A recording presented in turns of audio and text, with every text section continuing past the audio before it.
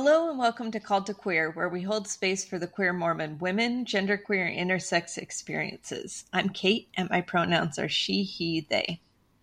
And I'm Colette, and my pronouns are she, her. Today we're talking with Lin Flores. We're so excited for this conversation. But before we jump into that, we want to start off by seeing what brought us queer joy this week. So, Colette, what brought you queer joy?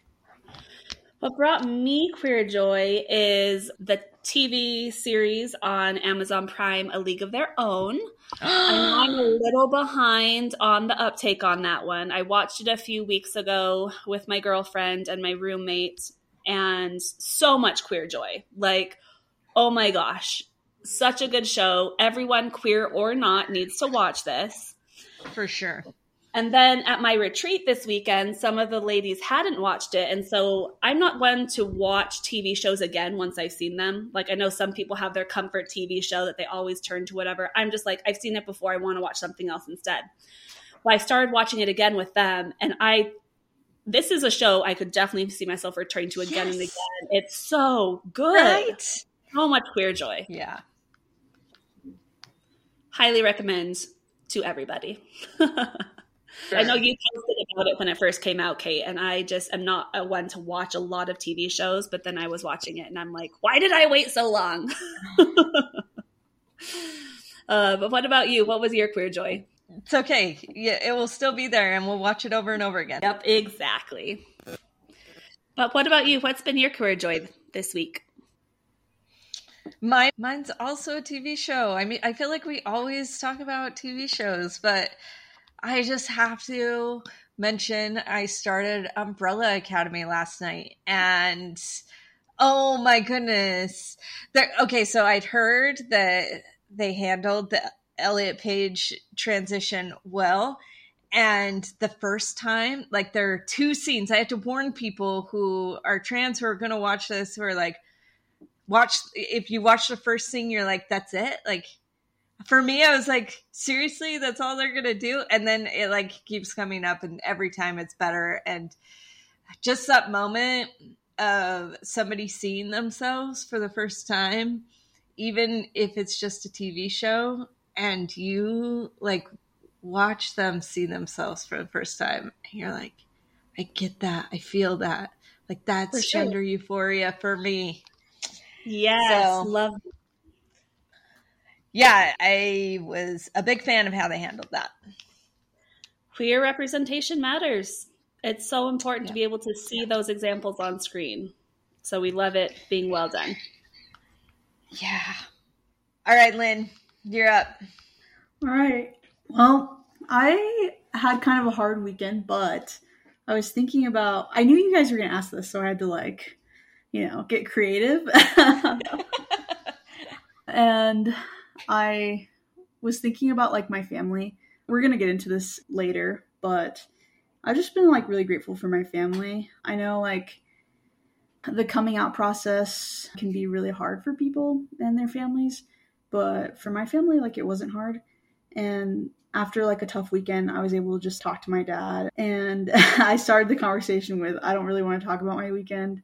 And he just was like, okay, call me. And I'm like, okay. So we just like talked about everything else. And then I was just thinking about like how grateful I am that he like calls me and wants to know what's going on in my life and really cares. I was also thinking about my mom too, is really similar, she'll just be like, call me. And I'm like, okay. And we just get to talk about everything, just whatever's going on. And I'm just really grateful for that, and like grateful for my family. I also have some like amazing sisters who are pretty awesome. I have one like queer sister who's like pretty out, and it's just cool to know my family is so supportive of me through good times and bad times, and then everything in the middle. So I've just been like finding joy in chatting with my family, and especially like the conversation I had with my dad recently. So yeah, that was kind of my queer joy, is just chatting with him, and he's just always been there for me like in my older adult life. So that's been nice. And I'm also grateful for my mom too, because she's the same way. So yeah, that's kind of what was joyous to me, is chatting with my dad. I'm really glad you had that. Thank you. Also, I really loved Umbrella Academy. And season 3 was kind of my least favorite, but just watching Victor's whole journey was really empowering. And it was that euphoric moment. Like, I remember the first time, like, I had a haircut that I was happy with in a really long time. And it was just really exciting. Oh, spoiler alert, I guess, for people. Yeah. It was good. So. Yeah, for sure. Okay, good to know I haven't finished it, so it's good to know that maybe season 3 isn't going to be my favorite, but I do really like Victor. Okay. We haven't really had anybody, I think, who's expressed queer joy about their dad before. I don't think. That doesn't ring a bell. I think that's really cool. I'm really excited to have somebody who said, yeah, my dad is really supportive. I think that's really important and really awesome. I think men and dads are sometimes not as celebrated as often as like in these sorts of circumstances. And so I think it's important for us to recognize when dads are cool. Yeah. And we're going to get into it, but the dad that I know right now is like very different than the dad that has always been there, like necessarily, like when I was younger. But overall, like I'm really happy with like our relationship and his support and stuff. And my mom's too. My mom's always been my number one supporter. So it's been good. That's awesome. Yeah. Well, I guess with that, how about we jump into your queer in 60 seconds? That's more like 3 minutes. Okay, so my name is Lin Flores. My pronouns are she, they. I am living and working in Salt Lake City, Utah. And I basically have always been like a very religious person, like spiritual probably is the better word. I essentially grew up in the South, so the Bible Belt, lots of different religious things going on there. And all my friends were of some kind of faith usually.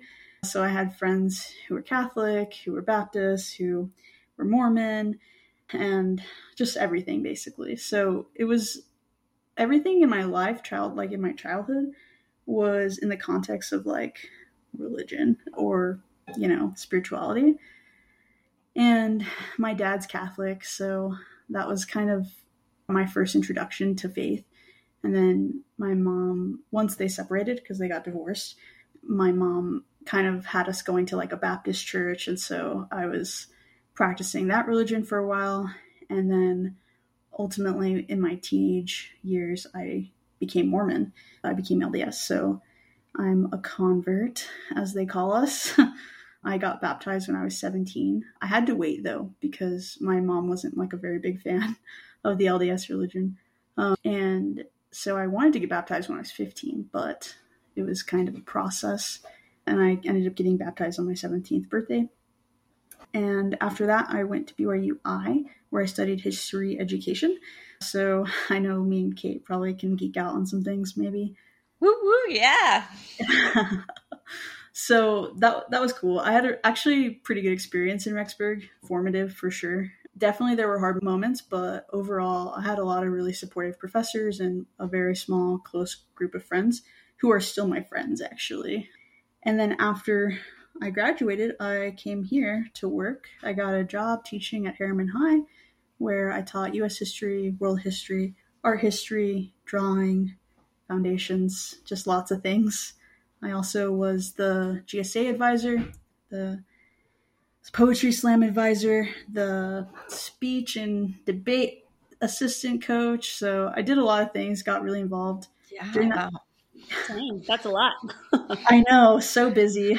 And I just like kind of put my whole heart into working, and it was really fun, honestly. I had a really strong group of friends that I went to church with in that same area. So my whole life was kind of in this bubble of Harriman, basically.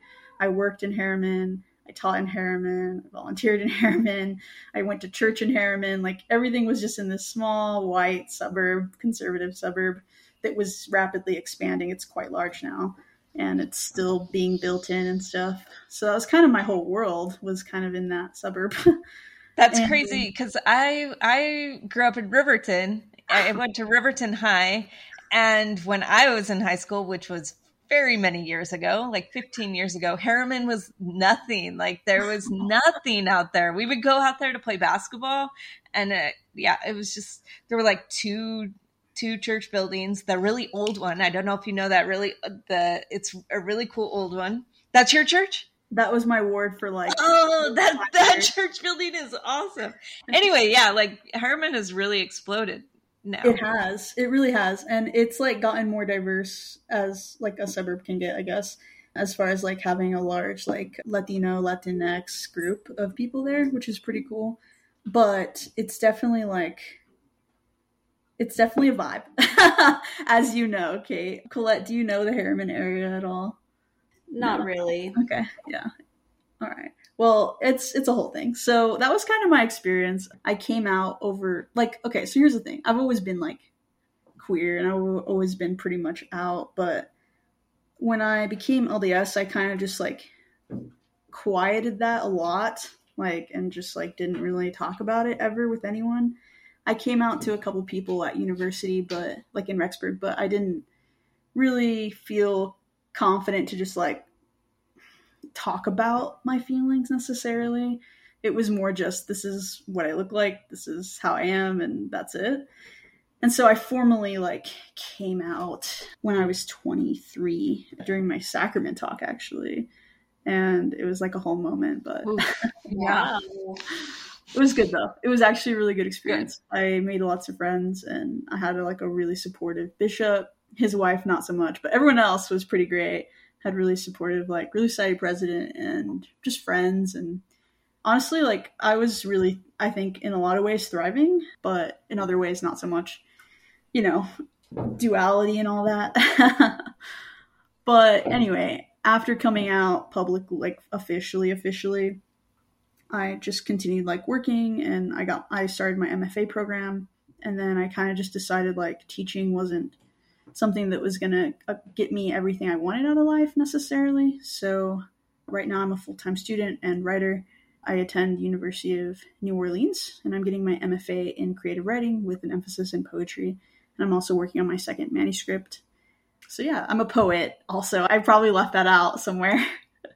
So I identify like as a poet and a writer. And so I also am really heavily involved in like the poetry community here in Salt Lake City. A professional poet. That is impressive, to be a professional poet. Thank you. I think so. How long were you teaching?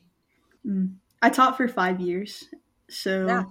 So right at the mark of, that's about how long teachers last in public schools. So I was hoping someone would bring that up. Yeah. It's a rough environment for different reasons. I actually loved my students though. It has nothing to do with them. More so like the community, like not having the full support necessarily always of the board, like the school boards. Sometimes admin also have their hands tied with what they can help you with. And so that's hard. There's just like so many things that I feel like I was somewhat labeled a lot just because of how I look.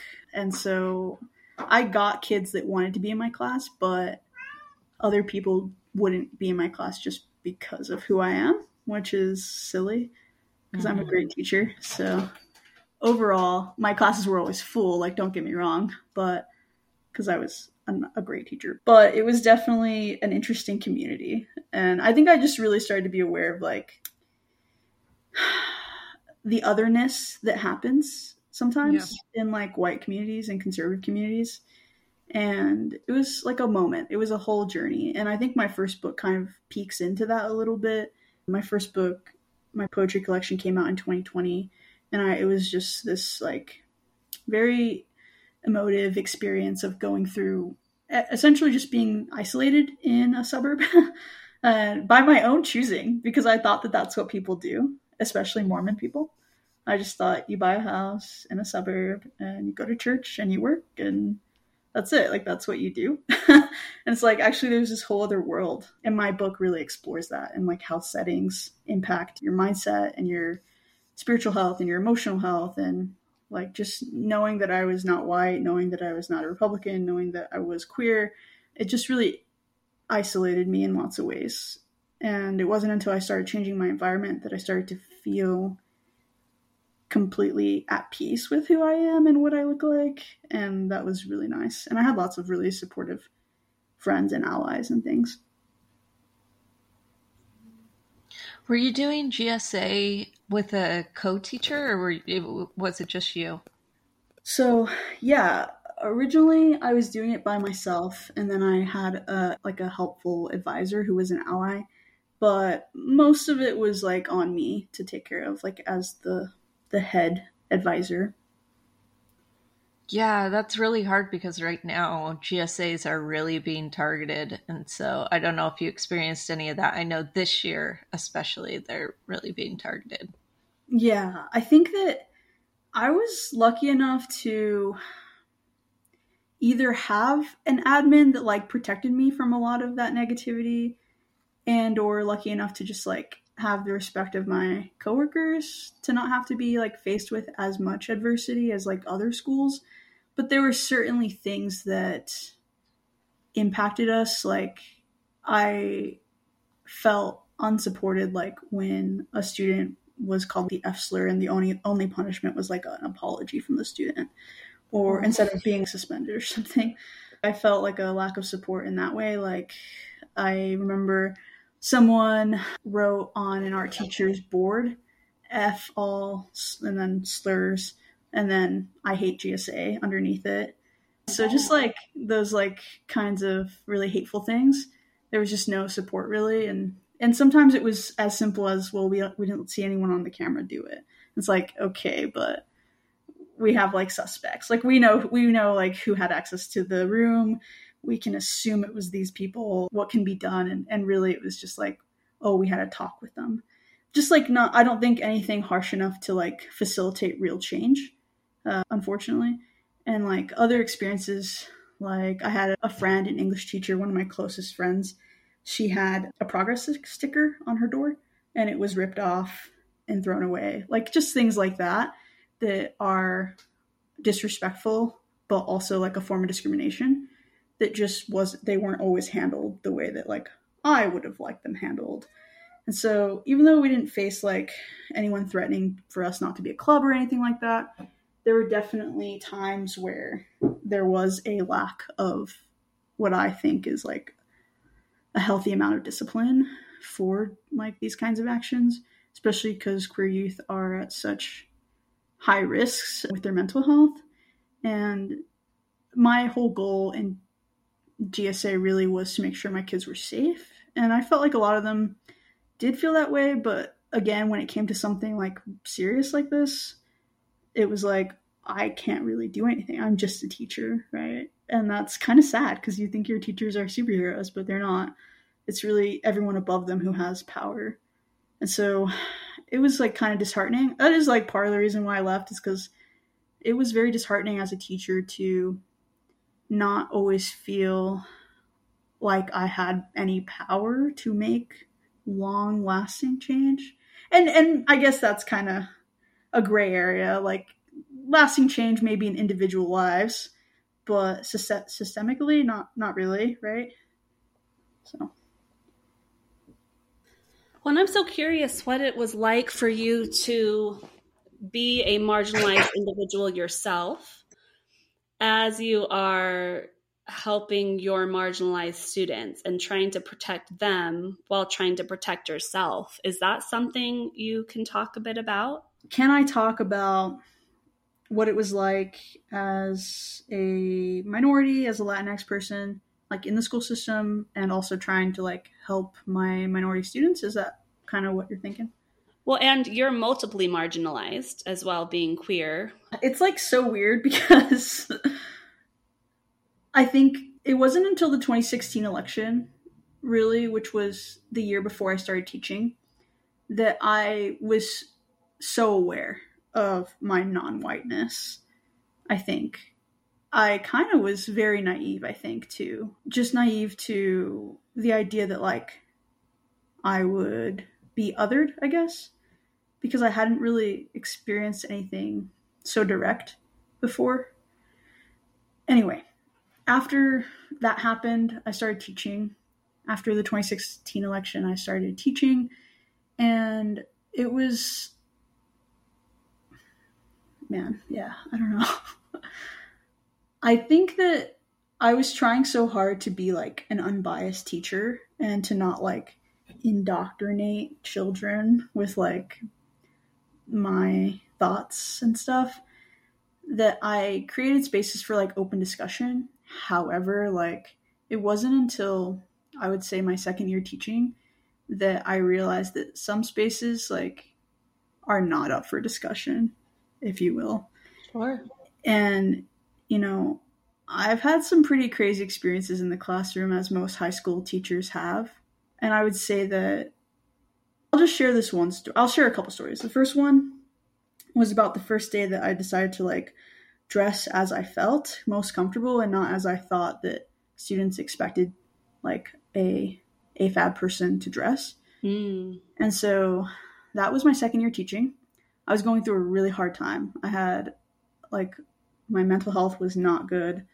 I was having a lot of like suicide ideation going on and hurting myself and things like that. And I think that I just decided one day, like, I'm going to show up in my body as I want my body to look. And I decided to like wear like slacks and like a button up and like a tie that I had like for years, but never worn anywhere. I just had it in my closet and I would wear it some nights, like when I was depressed. So I decided to go to school in my tie, and I was so nervous because I had so many LDS kids who like talked about seminary, who like would go from my period to seminary, just like, you know, so nervous to see like what the reaction would be, but also feeling very like at peace. Like, you know what, like this is how I feel comfortable and that's what I'm going to do. And I remember I was so dang nervous, but this kid immediately, one of my Mormon kids, was like, "You look great." And that's like all he said. Like he said, "You look great." And then another female LDS kid said, "Oh, I love your tie." And then like literally I just felt so euphoric, I guess, right? Like I just felt so comfortable and happy and just like this sigh of relief. Like, wow, like they don't care. Like they literally don't care. And it was honestly like, I tell that story like every once in a while when it comes up, but it was such a powerful moment for me to like show up in my body as I wanted to show up. And granted, like I, by all definitions, like never dressed like super femme ever necessarily, except for church. But like I've never really crossed any boundaries necessarily. So it was kind of like the first time. That was like pretty awesome. And so that was cool. And kind of once that started happening, a lot of my kids, once that started happening more where I could show up as myself, a lot of the kids started opening up about like their gender identity and their sexuality. And I would do like warm-ups, we call them starters, every day. And I had one kid who just like courageously raised her hand. She was also LDS, just like I am. And she talked about like being in love with this girl in 7th grade and like realizing she was gay. Oh. And those were her pronouns back then, by the way. Anyway, so yeah, it was really interesting and like nice to see kids just like feel comfortable as themselves. And then there were also other moments that were like formative. Once I started to use they, them, as well as she, her. I remember it was in my art class. I was teaching foundations art, and I was talking about like how we express ourselves and like self-portraits, because we were going to do self-portraits.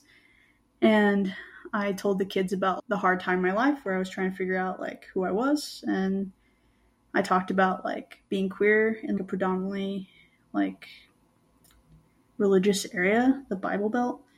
And it was really cool to just see everyone like just like nod their heads. Like no one was like freaking out.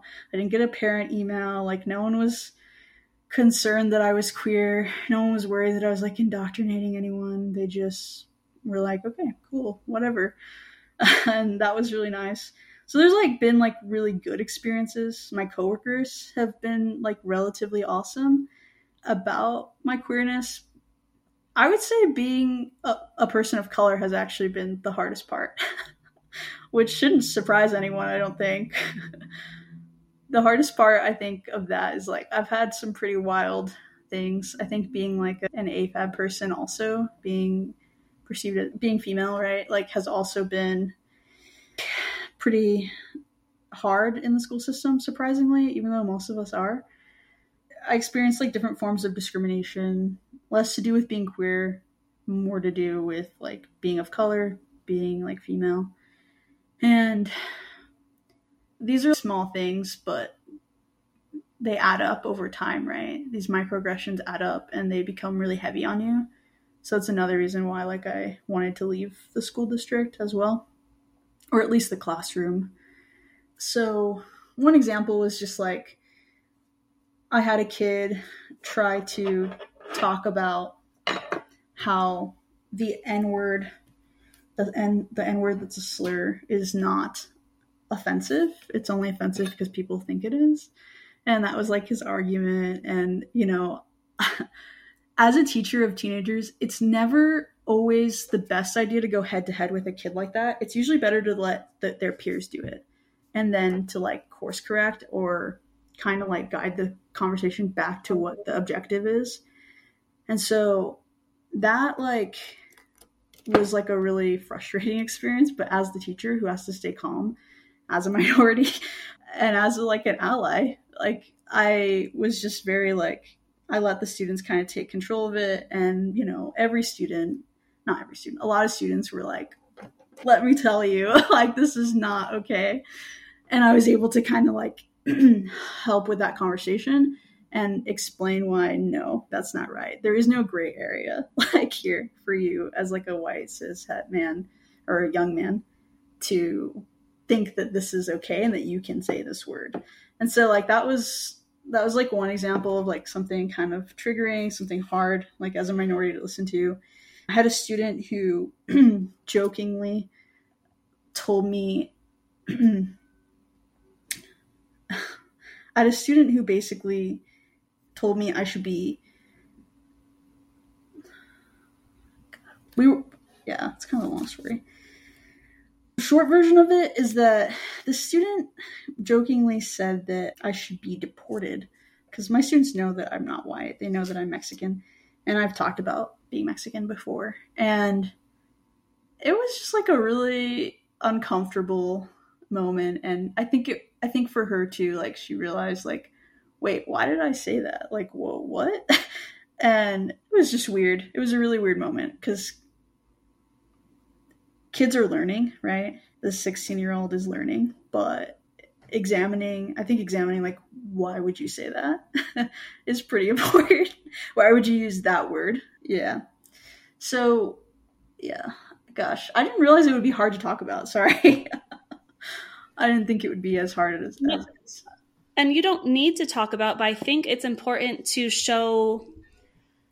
It's hard how we internalize shame about marginalization. I think, at least for me, I don't want to speak for you, but it can be hard to talk about these experiences because it does bring up shame, which makes us want to withdraw. And I think, like, overall, it was a moment of me examining, like, oh, like, I've done all this work with these kids, like, all year long. And at the end of the day, I'm still a brown body to them. Oh. And that's like hard, you know, because like I love this kid. This kid was awesome, and there is space for both, right? There's space for me to be like extremely offended and hurt and just saddened that like we're not past this, like in your mind, right? As a white person, and also be like, this is a kid. This kid's gonna learn a lot, and we had a conversation afterward, and I told her, you know, like, hey. And she just immediately said, I'm so sorry. Like, I don't even know why I said that. And, you know, it was good. Like, we had a really good conversation afterward. And I just told her, like, you know, I'm not angry. Because what else do you say to a kid? I don't know. They're kids. I just said I was uncomfortable. And I think the whole class was uncomfortable. Because they all, like, at the same time kind of gasped. Like, what the... just not expecting that kind of response. And I just told her, you know, like, I think you should think about why I think you should think about why you use that word. Deported. I should be deported.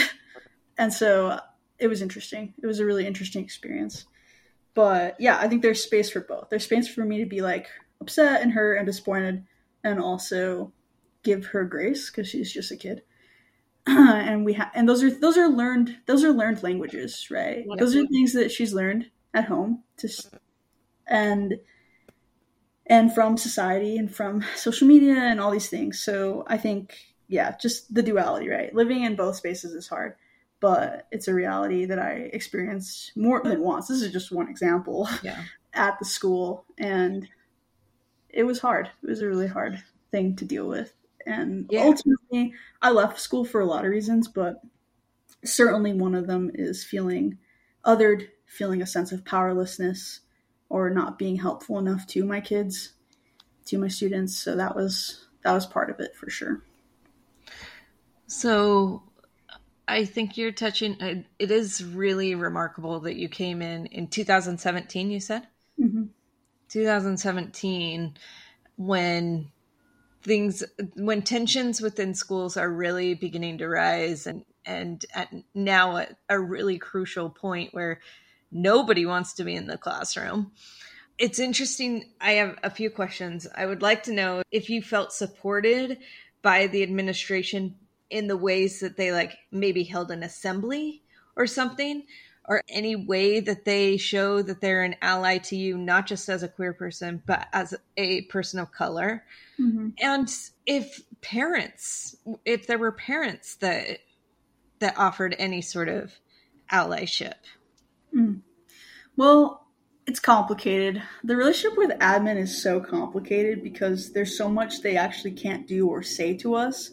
Sometimes that's the thing, right? Like they're beholden to the school board and everything. So there's so many layers here. Sorry, keep going. No, you're right. There are a lot of layers, and it's so complicated because there's this belief, I think, that admin thinks that all teachers hate them, and and that, vice versa, right? And then they hate us. But it's not true. I think there is so little that they can do sometimes, or that they can even tell us sometimes, because of all these rules they have to follow, or that they think they have to follow, maybe. I'm not sure because I'm not an admin, but I do think that there were ways that I felt supported and there were ways that I didn't feel supported. So like examples of ways that I felt supported by admin is that like when I started going by Lin, my legal name is not Lin.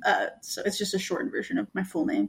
When I started going by Lin, I sent an email and I put my pronouns in it, and they immediately, like a day later, changed it on the school website. And it was great. Like they were so supportive. That's awesome. Yeah. And other ways too, like just showing, like, even though they didn't always show up for the GSA things and GSA activities, like they let me do a professional development meeting on supporting LGBTQ youth and students and mental health. And I was able to have like an hour of a Friday and teach about different practices and things of why you should use a student's pronouns and why you should ask their name and, things like that. And I felt supported in that way as well. Anything that like the GSA wanted to do, like if it was like a field trip or, really whatever we asked for, we were able to do mostly. But there were other things like, no, you cannot go protest with them at 11 a.m. because of whatever day of silence. Like you will get fired if you do that. Like there's different like lines basically. And so there are other ways that I didn't always feel supported. Like I gave examples earlier about like the F slur being used. And even though admin was really quick to respond and say like, we're bringing the kid down now, we're going to contact his parents, it was like, and I'm sorry, right? Or like the thing with the art teacher, like there were little things basically that I didn't feel supported on, but then there's like almost an equal list of things that I did. And so it's such a fine line that I feel like they have to toe. And at the end of it all, like I don't know that they're the bad guys, but I also don't know that, I don't know. It's complicated. Because if you're going to have like an assembly, let's say, and say, we're going to talk about queer issues, or we're going to talk about how to not use certain language, like very basic, very, very basic cultural competency, Sure. that if you have that assembly, you are going to have parents who show up who are against these sorts of initiatives. And so it's so complicated because I feel it's like a toxic situation. Yeah. it's toxic, it's complicated, it's a lot of things. I think that, like, overall, I think that most admin want their teachers to feel supported, but there's only so much that they think that they can do without getting fired or without moving schools or without having 100 parent emails. And at the end of the day, truly, they are serving the parents. Like, that's kind of the biggest problem, I think, in education right now. Yes. Is because parents think that they know what's best, right?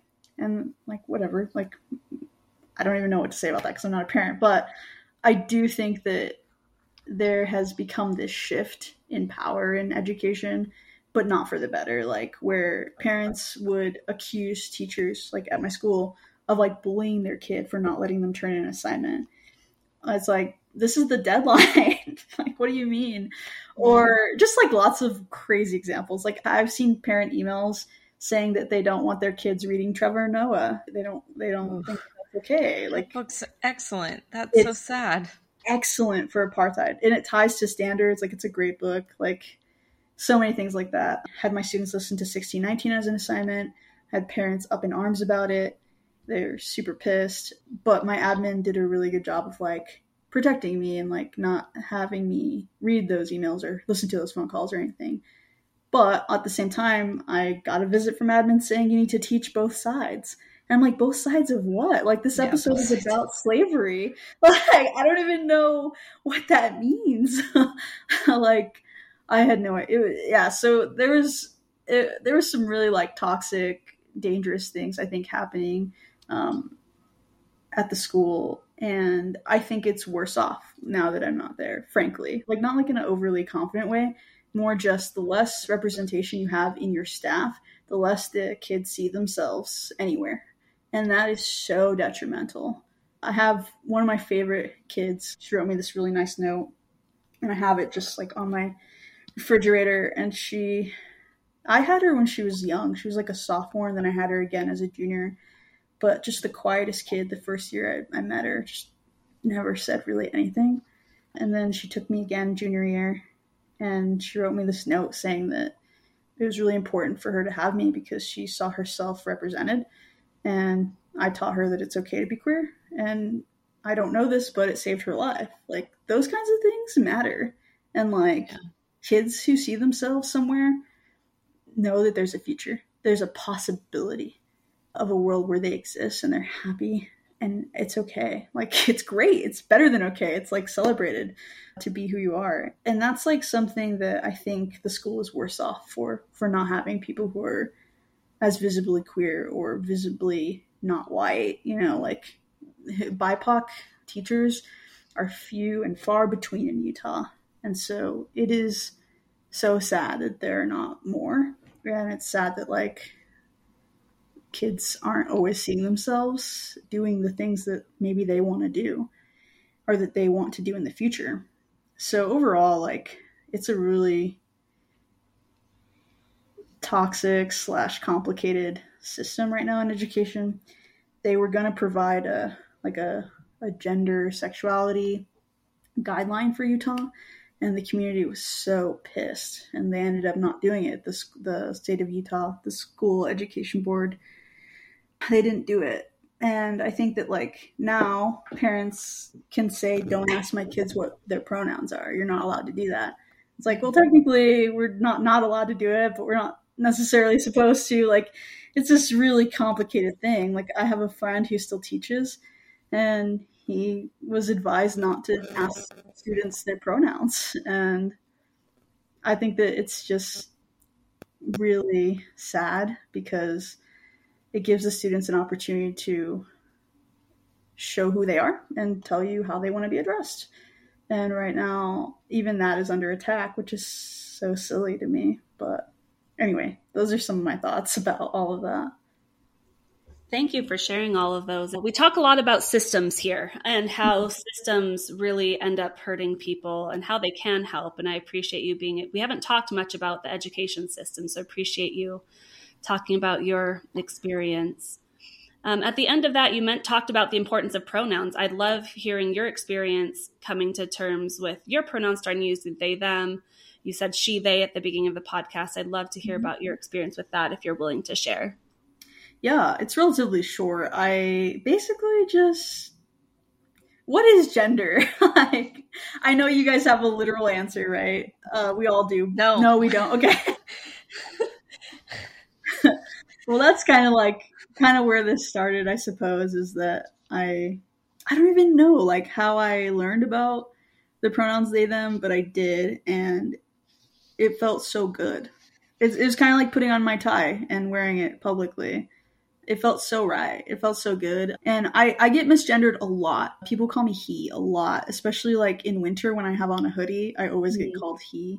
Mm-hmm. And that didn't feel right. It didn't feel right for me, but they felt perfect. And I just said, literally one day, like in the middle of the school year, I was like, you know what? This feels good. I'm going to start like putting this on my email. I'm going to start putting it like on slides. I'm going to start doing this. And I did. And then the following school year, I just started the year with, hey, my name is Lin Flores. You can call me Flores or Miss Flores, whatever you're comfortable with, whatever is easier for you. My pronouns are she, they, which means you can say they went to the bathroom or they assigned a lot of homework this week. Or you can say Miss Flores assigned a lot of homework this week. She's so blah, blah, blah, blah, blah. Like, I just started doing it and it felt right. And so that's kind of it. I don't have like anything too remarkable necessarily. Did you ever use MX as an honorific? Yeah, I didn't, but I thought about it. I actually follow this AP art history teacher, and they use MX, and I liked it, but I was kind of at the point where I knew it was going to be my last year teaching or close to my last year teaching. And I was just like, I feel fine about Miss Flores. So, but truly very few of my kids called me that. They mostly called me Flores. And a lot of them were super great with using they, them pronouns for me, which is like amazing. Honestly, like people always get freaked out when I tell them I used to teach high school. Because first off, they don't believe like how old I am. Second off, they just think teenagers are the worst. But truly, my kids were like amazing. They were really good kids. That's what's so hard, is to have good teachers and minority teachers leaving the classroom, teachers in general leaving the classroom, people who are trained to be teachers leaving the classroom, you know. Yeah, it's very disheartening. Now. For those that don't know, though, the Utah situation is exceptionally bad within the United States. It's Salt Lake City School District Superintendent Timothy Gadsden. He was forced out. Yeah, he was the first Black man to be superintendent, if I'm not mistaken, and forced out essentially by the parents. And then you also have Davis County was investigated by the Justice Department. They were definitely federally investigated. Has a BIPOC student that dies by suicide. Lots of issues all around the states concerning minority students and teachers. And when I was in California, I was in Utah when George Floyd was murdered. I was in Utah, but my colleagues in California, I was teaching in California, my colleagues in California started like a new program. What are we going to do to like help BIPOC students and other BIPOC teachers? And the idea was, let's get more minority teachers and graduate students, and that will help. And all of the minority teachers that we had were saying, who's going to protect those people? We don't have a system in place that's going to actually protect these teachers from parents, from students, from all of this other stuff that's taking place. There's not a system to protect people. So sometimes it isn't our first instinct is representation and get more representation in there. But if you don't have an entire system that's in place to protect teachers like you, it sounds like there was a lack of protection for you, that we have to actually recreate this system. Yeah. And I think that's why there's this mass exodus. It's not, I mean, for lots of reasons, but definitely like this idea that like we can't teach things that are right, or that are like literally right. Like there is no gray area on, without some kind of backlash and these like threats and accusations that come up and stuff. And I think that like, as kind of like, as you were saying, there are systems, but they're not accessible. They're not like, they don't tell us where to go when someone says something racist. And if it's something homophobic, I'll talk to them. I'll talk to them right away. And it's like, okay, but like, what's the system in place to protect this or prevent this?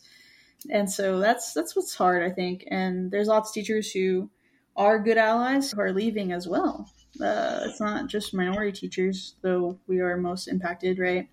It's also definitely our allies too. Like I have a friend who still works. She's like my best friend. And she literally has had so many cases already this year of people just saying really racist things. And it's just a really big issue. And I just don't think people understand like how bad it is, because they're not there, right? You're not there with the kids every day. You don't know exactly what's being said. And the parents are sometimes worse, obviously. They probably are worse usually. I mean, if you look at any KSL article in the comments, it's pretty disheartening. It's pretty uncomfortable. It's mind-blowing, truly, how far back some of these people are, or how backwards they are. It's crazy.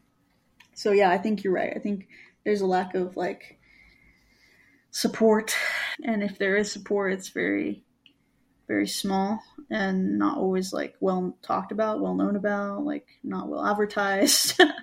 Because they don't want you to advertise, right? Because they don't want like a news article coming out with a story. That's like, I think that's another thing that was really frustrating about the schools, is that like everything had to be so like hush hush, because that's like the last thing they want, is like the public knowing anything bad that's going on. But guess what? Like bad stuff is going on. Like it's not good. So anyway, that's kind of my 2 cents on that. But yeah, Utah's rough out here. Thank you for spending so much time talking about this. It's a really important, relevant issue. I'm glad that we were able to invite you on to have this discussion, but you're like so multifaceted. There's lots of other things to talk about. So. I don't know how this came about work, about school. I don't even work there anymore. Maybe we could talk more about growing up and your parents not being LDS or Latter-day Saints, and how that's impacted your relationship with them. Yeah. Oh my gosh. Yeah. So I feel like it was kind of rough. So just background, my parents got separated when I was like in 6th grade or something. And it was like a really messy, not good, very hostile, volatile like situation. Just bad overall. And a lot of it is because my dad is an addict. He abused substances. And it was truly like just a monster, just someone who was not my dad. And we've come so far. It's incredible, in my opinion, like how transitions and changes happen, transformations, how much healing can be done. And like a lot of that in my specific story is due to the atonement, which I'm really grateful for. Like I'm grateful my dad went through like steps to get clean, but then also like a lot of that had to do with like him finding his faith, which was really great and very impactful for our relationship. And so it's very important that I put it in context. Like we weren't always this great, happy family, that's for sure. And a lot of my second book actually that I'm writing is about my experiences with my dad, like as a kid, because I knew him as this person who was like so hardworking and like so powerful and always like taking care of us in the sense of like would take us shopping and take us to go do fun things and take us to Shipley's Donuts every morning. And it was just like lots of like ritual things that like we had. And then that started changing like once he began abusing substances and things. And that was really difficult. He like abused my mom. He abused drugs and alcohol. And it was hard. It was really hard. He was definitely not great. And so my mom like kind of needed a support system. So she started taking us to like a Baptist church when I was like in junior high. And I just like didn't really love it. Like I loved like the Christian rock. I was that kind of Southern person. But I didn't love all of the things that they taught about, especially about queer people. And so, because it didn't resonate with me, obviously. Like, I've known I was queer since 5th grade, so it was just not right for me at all. But I did like a lot of things about it. Like, I liked the music. I liked, like, the Bible stories. And, like, I felt a really strong testimony of who Jesus Christ was. And that was very important for me. And it still is really important for me. Yeah, like, my family has always been very supportive of me being queer. And they've always really known. It's never been like a surprise that I'm queer, like, ever. I'm just like this kid who, as long as I could, was without a shirt on and throwing balls. And I had a bunch of guy friends. And I even had like crushes on guys, but like it was never anything serious at all. More like wanting to be them, I would say. Yeah. And anyway, long story short, my family was great. Like, I have a couple of vivid memories of my dad using some not very nice slurs, like in Spanish and things like that. And me being like, what does that mean? And he would tell me, and I'm like, oh, okay, that's not great. I wonder if that's how he feels about queer people. But I always knew he didn't feel that way about me, if that makes sense. It's like kind of weird. There's something about like Mexican dads. They're just like very bossy and they just like need to be the man. And it's just like kind of this thing that I kind of took on, but also like resisted really hardcore. I was like, no, no one's going to tell me what to do. Like, I don't care if you're like the man, and just kind of like always fighting back against that and taking on some of the confidence too. And I don't know, it was interesting, but I do think that, like, my dad always knew I was queer. My mom always knew I was queer. And they always kind of, like, dropped hints, like, well, do you think she's pretty? And, like, well, do you want to wear this? Do you want to, like, my mom, one time for, like, a christening we went to, she, like, had, or maybe it was a wedding, I can't remember. She had pants made for me instead of a dress, because she knew, like, I hated dresses. And ironically, I told her, like, no, like, I want a dress. Like, I don't want to stand out. And she was like, oh, well, I already made these pants for you. Sorry.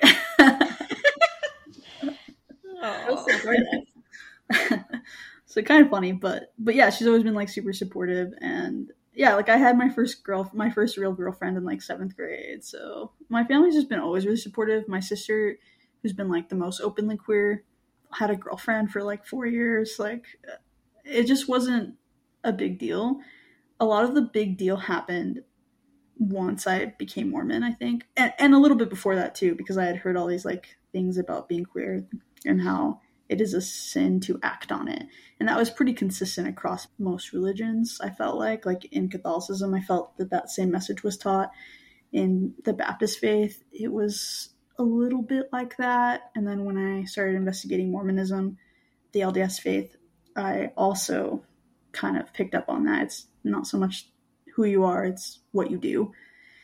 And it's so funny because I had the most supportive family, like, despite my dad being like a hot mess, but he didn't care, you know. So it's so ironic that I spent so much time in that shame and feeling like I needed to change, I guess. It's so ironic because I had the most supportive family. And like my dad, I took him to a drag show last year, and like he had a ball. He did some homophobic things, but overall he was like really good. Baby steps, you know. And then this year for Pride, he actually drove a truck and went over to say hi to the drag queens and took a picture with them and sent it to That's me. so cool. Yeah. Yeah, it's crazy, like the progress, right? And my mom's always been amazing, so. And I love that family support. That's so interesting, though, that you decided to join the church that wasn't as supportive as your family was. You know what's so weird is that I just feel like I'm constantly like doing the weirdest stuff, you know, like the things that just would be the opposite of what you'd expect, kind of, you know. It's like, oh, God's like, I'm going to give you this super supportive family. Yeah, it's going to be hard with other things going on, but overall, they don't care. They love you. But then I'm going to be the one who's like creating my own like moral dilemmas and shame and things. It's just so ironic. And then like, yeah, like God didn't like birth me into the church, right? Like I don't have parents who were Mormons, but I chose it. Like it's just like, it's so weird. Like I've just always done the hardest thing, I guess. Yeah. But you like explored other religions and you had some sort of connection, it seems like, with some of them. But what drew you to Mormonism? Gosh, I think like for a lot of converts, like the fact that this was a lot of it was new information, but things that felt really right, is kind of what it was. Like I'd always had a testimony of who Christ was, but like knowing the plan of salvation, I think was a really big deal. Knowing about like the premortal existence was like a big deal to me, and knowing that like there is like a path and a structure to like holiness and happiness felt really good to me as well. Like the whole concept of repentance felt really good. Just like so many things felt very hopeful and very good. And there's still things that give me hope and make me feel happy and joyous. But there's like all this other context, right? That is so complicated and heavy and uncomfy. And I think that like as a young person, I definitely was like vulnerable in the sense of trying to find out what it all means and like trying to figure out what my place was. And I remember like my toughest moment in like my investigation process of the church was Joseph Smith, because there's like a healthy amount of information out there by the time I was a teenager. And I felt so icky about Joseph Smith. I was like, I don't feel like this is right. Like, I like everything about the Book of Mormon, but I don't like him. And I feel like that's a pretty unique position to come into the church with. But I always knew that was going to be something that I didn't like and that I wasn't okay with, ironically. And I had, so one of my best friends is the one who kind of helped me with my faith journey. And she like was the kind of person who would just like say something just like so straightforward, like didn't really beat around the bush. That was just like, kind of how she was. So she was really straightforward. She was like, yeah, he was into polygamy. It's not great, but you know what? He was a person and a human, and he had flaws. And I was like, okay, like there's no like trying to cover it up, no trying to like make some bullshit excuse about all the bullshit he did. It was just like really straightforward. Like, yeah, this is all the shit he did. It's not great, but you know what? This is the Book of Mormon and it's true. And I was just like, I really respected that. And I also was like, yeah, like, okay.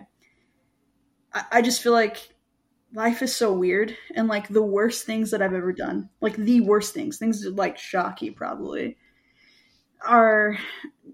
it would be really a bummer if that's like the only thing I was known for. So I tried to like give grace in that context, like of like, I'm not perfect. So like, yeah, makes sense. But at the same time, it was always something I felt not good about, I guess.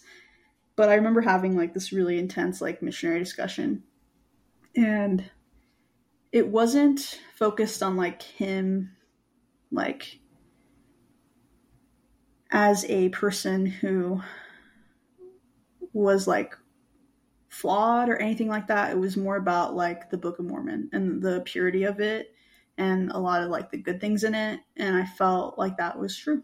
And so I basically just told myself like I can get over I can get over Joseph Smith. He doesn't have to be something I think about all the time.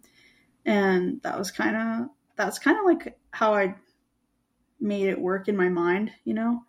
And then the other thing obviously was like being queer. That was a huge thing because I already knew I was queer. I already had girlfriends. Like, I did the whole thing. Yeah. And I kind of felt like at that time in my life, it was a really hopeful message to me that this is something that doesn't have to like hold me back from like being a righteous person, I guess. And I kind of viewed it as like something really positive, that the church viewed queerness as like something that, yeah, you're born with, but it doesn't mean you have to like act on it. And there's still like a path to happiness for you, basically. And I think that, like, again, at the time, that was like a really positive message for me, because it wasn't like you're bad because you're queer. It was, yeah, you're queer, but like, that's okay. Like, you can still be a happy member of our church. And it proved to be much more difficult than that. Had you talked about that with the missionaries? No, Okay. I hadn't actually. It was a lot of like internal conversations going on, more so. But I knew like the church's stance on gay marriage. I knew that they like went out and tried to get people to like vote against it and, you know, Prop 8, all that stuff. So like I knew their position, but at the time I was so convinced that like it was not a big deal because I loved Jesus and it didn't really matter, you know? And sometimes I still kind of fall into that. Anyway, it's complicated for sure.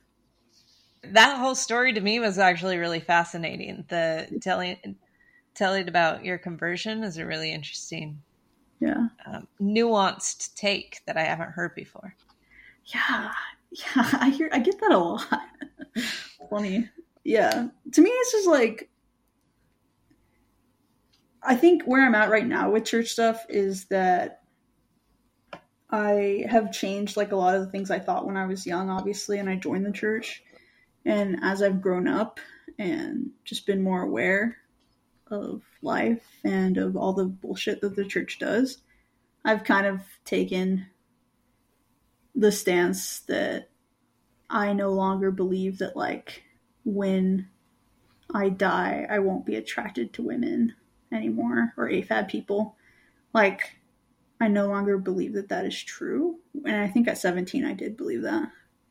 Not like, it wasn't like a hardcore belief, but it was something that I thought like could be true. And if it is, then I'm going to do everything I can to like live this kind of life that gets me to the celestial kingdom.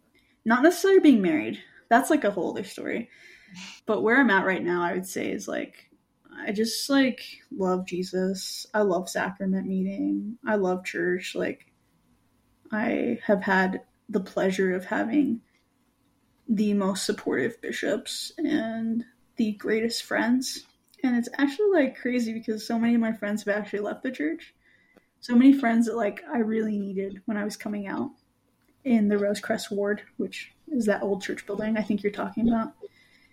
And ironically, like, I think almost every single one of my like best friends have left.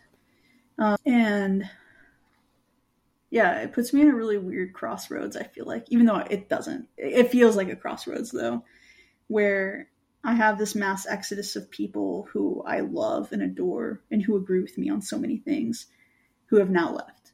And so what does that mean about me? And that's like really a weird place to be in. Sure. Yeah, it's hard. But like, truly, I just love church. Like, I don't even know. Like, and I don't discount like all the bullshit that like the church has going on and that like policies and doctrines, all the bullshit. Like, I don't discount any of that. Like, I know, like, I know. Like, I've had a bishop's wife tell me I'm too pretty to be gay. And like, am I not worried about having babies? Like, I've had lots of weird experiences, like bad shit. But I also have had literally saving experiences. And like, I have had so many spiritual experiences that like are not in my head. Like, Yeah. they're not. And so it's really hard for me to just abandon all of it, I guess, because it's my spiritual home. So that's where I'm at right now. I do what I want. Like, don't get me wrong. Like, Love I that. love having a latte every day. I love making out with girls and AFAB people, but I'm also not gonna just leave my faith, if that makes sense. Yeah. And I mean, going back, dualities once again, right? And I love how you own that, including having, like, I've seen some swags and t-shirts and stuff you've made. Do you want to talk about how that came to be and what those are? Yeah, definitely. So when I was writing my first poetry book, Reflections While Living in Utah, it was very important to me to like accept that I am queer and I am someone who has like a faith. I am a spiritual person. I believe that like I'm created in the image of the divine. Like I believe in God. And so I wanted like a space for both of those things to happen because that's really what my book is about. It's about both. It's about being queer. It's about not seeing yourself represented as a queer person, as a non-white person. Like it's basically about showing up as you are and you being great and celebrated and like loved as this like divine spirit. And so I wrote this church talk when I came out, and in the church talk I talk about being queer and being a child of God. And like being a child of God doesn't mean I'm not these other things. And yeah, so I made those t-shirts. They say child of God with a rainbow, and then on the back it says love wins, love saves. And that's basically my motto, right? Is that queer people are at higher risk for mental health, they're at higher risk for attempts of suicide, and they experience lots of really hard things, especially in Utah, where there's so many communities telling them that they don't belong or that they need to change, or they have to meet these certain qualifications to be human and they don't, right? So I made these shirts, and it's been awesome to see people wearing them, and like people around the country buy them, like which is really exciting. And really the shirt is just meant to represent that duality of being queer and being a spirit, being someone who knows that they're made in a divine image. And that's like very important to me because I think there is a lot of power in saying that you are a child of divinity, you are a child of God. And yeah, that's kind of where those shirts came from. They're so cool. Someone, one of the women at the retreat I had this weekend was wearing one. I'm like, I get to talk to Lynn, and I can't remember if she wore it on Saturday or Sunday. I'm like, I get to talk to them on Monday, and Yay. love that shirt, love them. That's awesome. Yeah, I went to a Pride. I can't remember which one actually, but I think it was a back to school Pride. Back to school Pride, and a couple people were wearing them, and then I did an event before that, and people were wearing them, and so it was super exciting just to see. I've been to a couple protests, and I saw like one or two people in the crowd wearing them, so like it was pretty cool. Like it made me really happy just to see people like owning that duality and owning their intersectionality,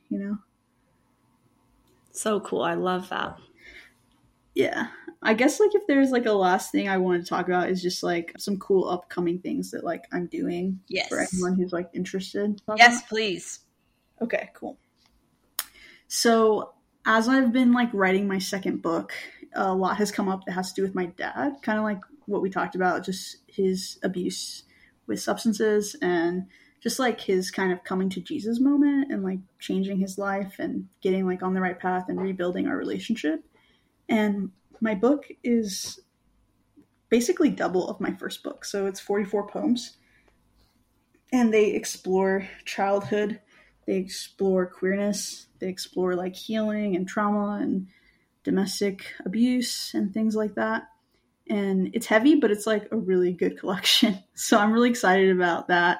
I'll be finished with it in about like a month is my goal to be finished. And then I'll start sending it to publishers, which is super exciting because it is. Yeah. So cool. Yeah. So that'll be really cool. Yeah. So I'll be hosting a writer's retreat in November, which I'm really excited about. So cool. Where I'll invite like writers to come and basically develop like 10 solid poems, and then we're going to send them out to publishers together, which I think That's would be amazing. really cool. Like basically helping people kickstart their publishing career. So that'll be cool. Oh no, that is incredible to have that specific of an outcome from a retreat. Oh yeah. Everyone who has any desire to be published should be signing up. That's so cool. Yeah, it'll be fun. And it's going to be like a really cool experience because I think that I've missed teaching. I talked a lot about it in this podcast, but like I have missed being able to like share that kind of gift with people, the gift of just like facilitating learning and sharing and connecting, kind of like what you're talking about. And it'll be really cool to like be back in that setting of like facilitating those positive things for growth, specifically for writing though. Yeah, I love that. And how can they find out more about these things, connect with you, buy shirts, sign up for the retreat, etc.? So my website is linkpoetry.com. That's linkpoetry.com. And it is going to be basically where you can find shirts, books, retreat stuff, and my Instagram page is @linkpoetry. So that's where you can find me. And both Kate and I can attest they're an awesome follow. So go follow them, get connected, and we'll definitely include all that in the episode show notes so people can easily link over there as well. Awesome. Very cool. Thank y'all.